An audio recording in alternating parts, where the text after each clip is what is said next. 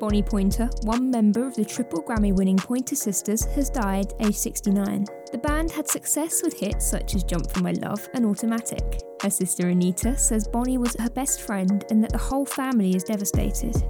Republic Records, home to Drake and The Weeknd, will no longer be using the term urban to describe music by primarily black artists. The term has been criticised for generalising a wide range of genres. The label says they wish to encourage the rest of the industry to follow suit. And The Ghost Inside are parting ways with their bass player after accusations of racism. As part of the Blackout Tuesday campaign, fans were pointing out Jim Riley's use of racial slurs against a bus driver in 2015. In a separate statement, Riley apologises for his actions and says they were shameful and embarrassing. Meanwhile, Bring Me the Horizon are delaying their new single so they don't take the focus off the current Black Lives Matter movement. Parasite Eve was due out this week, set to be their first new music since last year's album Ammo. Frontman Ollie Sykes says with the incredible movement taking place, they don't feel comfortable promoting the track.